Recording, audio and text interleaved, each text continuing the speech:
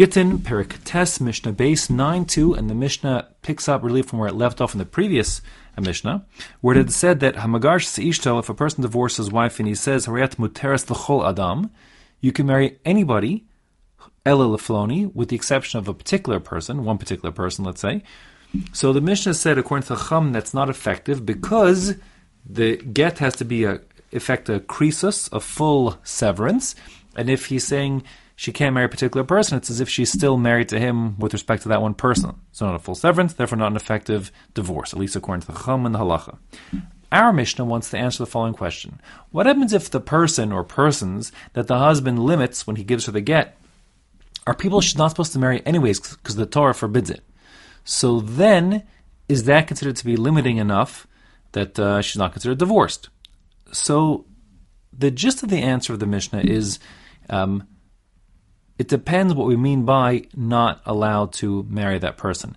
If you recall back to grade school, if you raised your hand and you said, can I go to the bathroom?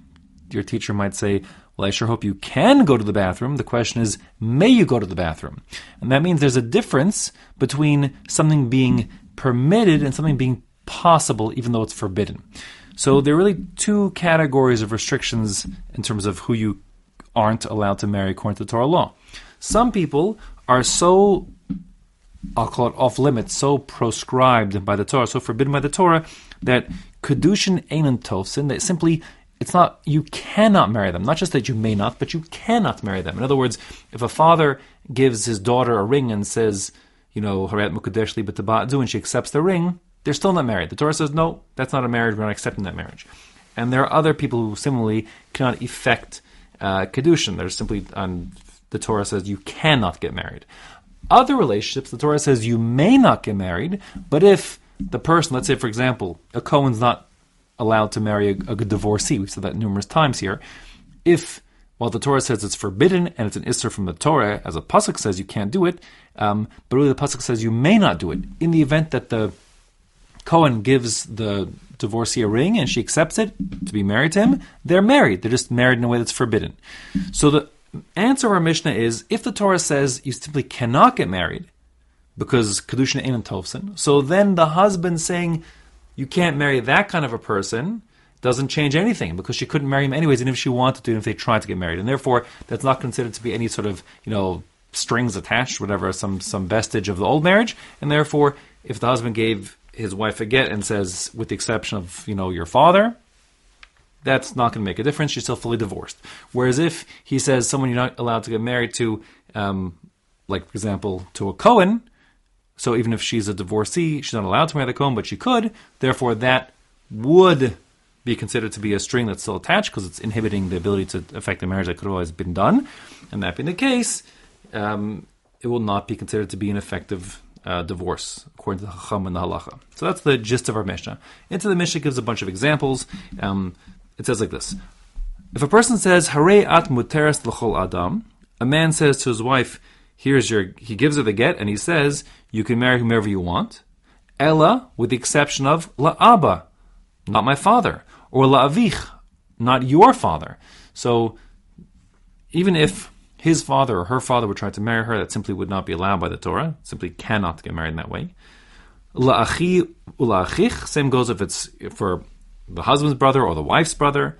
Le'eved u'lanachri, and same goes as well for an eved. This is a eved Kanani, a non-Jew who's become a Jewish slave. So he is a quasi-Jew, as much as he's obligated to keep mitzvahs like a Jewish woman. But an eved simply cannot effect kedushin with a Jewish woman. I've learned that from Psukim. And similarly, a nachri, a non-Jew, cannot. Meaning, if a non-Jew Chris gives a nice Jewish girl, Sarah, a ring and says, let's get married, and she says, okay, and takes the ring, that's not Kedushin. It doesn't affect Kedushin. Also learn that from Psukim. And therefore, those restrictions that the husband would be putting in place aren't relevant, and therefore she is fully divorced from him.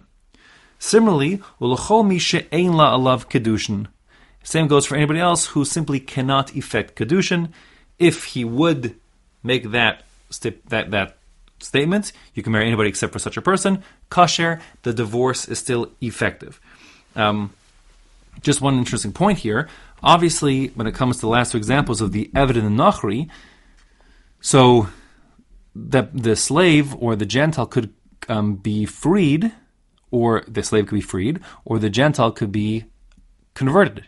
And if the Gentile converts or the slave is emancipated, so then they become a Jew, a full-blown Jew. So at that point, they could affect Kedushin. So the question is, so why is that not an issue in terms of the restriction the husband's putting on the wife? The answer is because who said that the Eved's going to be, or the slave is going to be eligible? They're not waiting around to do that. Right now, they're not that. So therefore, it's not considered to be a situation that's relevant to right now. In contrast, let's just contrast it. If the husband said, except for a particular, 12-year-old boy. So now that 12-year-old boy currently is too young to effect Kedushin as a minor. But he is just, it's just waiting to happen. He'll have his bar mitzvah. So therefore, if the husband restricted her from marrying a particular boy, even though he can't marry her right now with Kedushin, he will become a bar mitzvah and be able to later. That would be that would make the divorce not valid. Okay, so that's the difference. Now, the Mishnah continues on, and it says, if he says, Hareat muteres l'chol adam, you can marry whomever you want, ella alman l'chol gadol, except, let's say she was a widow from before. Okay, but like it was Avram married Sarah, and Avram's now divorcing Sarah, but once upon a time, prior to Avram marrying Sarah, she was an almana, a widow. So as an almana, a widow, she's not allowed to marry a Kohen Gadol. And if he says you can't marry the Kohen Gadol, the Torah said she couldn't. By the way, the Torah said she can't because she's a divorcee as well, but that's not really the point. The point is, a Kohen Gadol, while he is not permitted to marry a almana, he can effect Kedushin. And same goes for a grusha v'chalutz l'kohen hediat.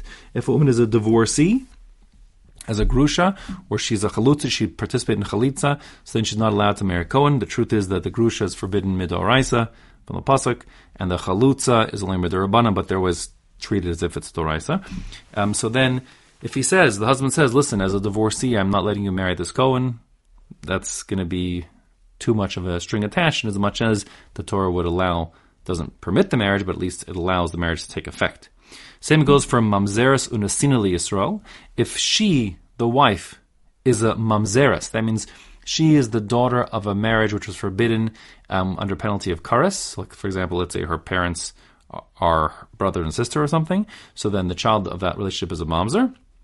So she, as a mamzeres, cannot marry a regular Jewish person. She can marry a convert or another mamzer, but she can't marry a regular person. So if she's not allowed to, but if she, if a mamzeres accepts a ring from a regular Jew, they are indeed married.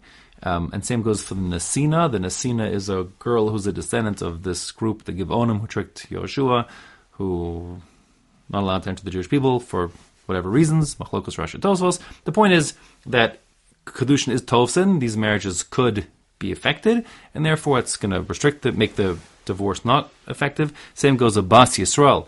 The wife is a regular Jewish girl, but the husband says you're divorced, just you can't marry a mamzer or a nasin, a particular mamzer or a nasin. Again, so this means he's the mamzer, he's the son of another mamzer, or a forbidden marriage. A nasin, he's the would-be husband, is the son of someone a descendant of the nasinim.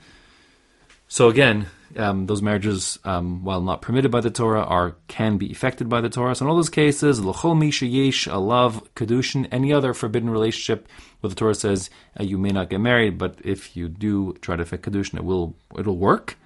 Like for example, like the other nations, like the Ammoni and Moavi and the Mitzri, all these things, afila bavera, even though such a marriage would be forbidden, since it could work, Pasul, if he gives her the get saying you can marry whomever except for this kind of person, then the divorce is not effective, and you'll have to, as we said in the previous Mishnah, essentially do it again.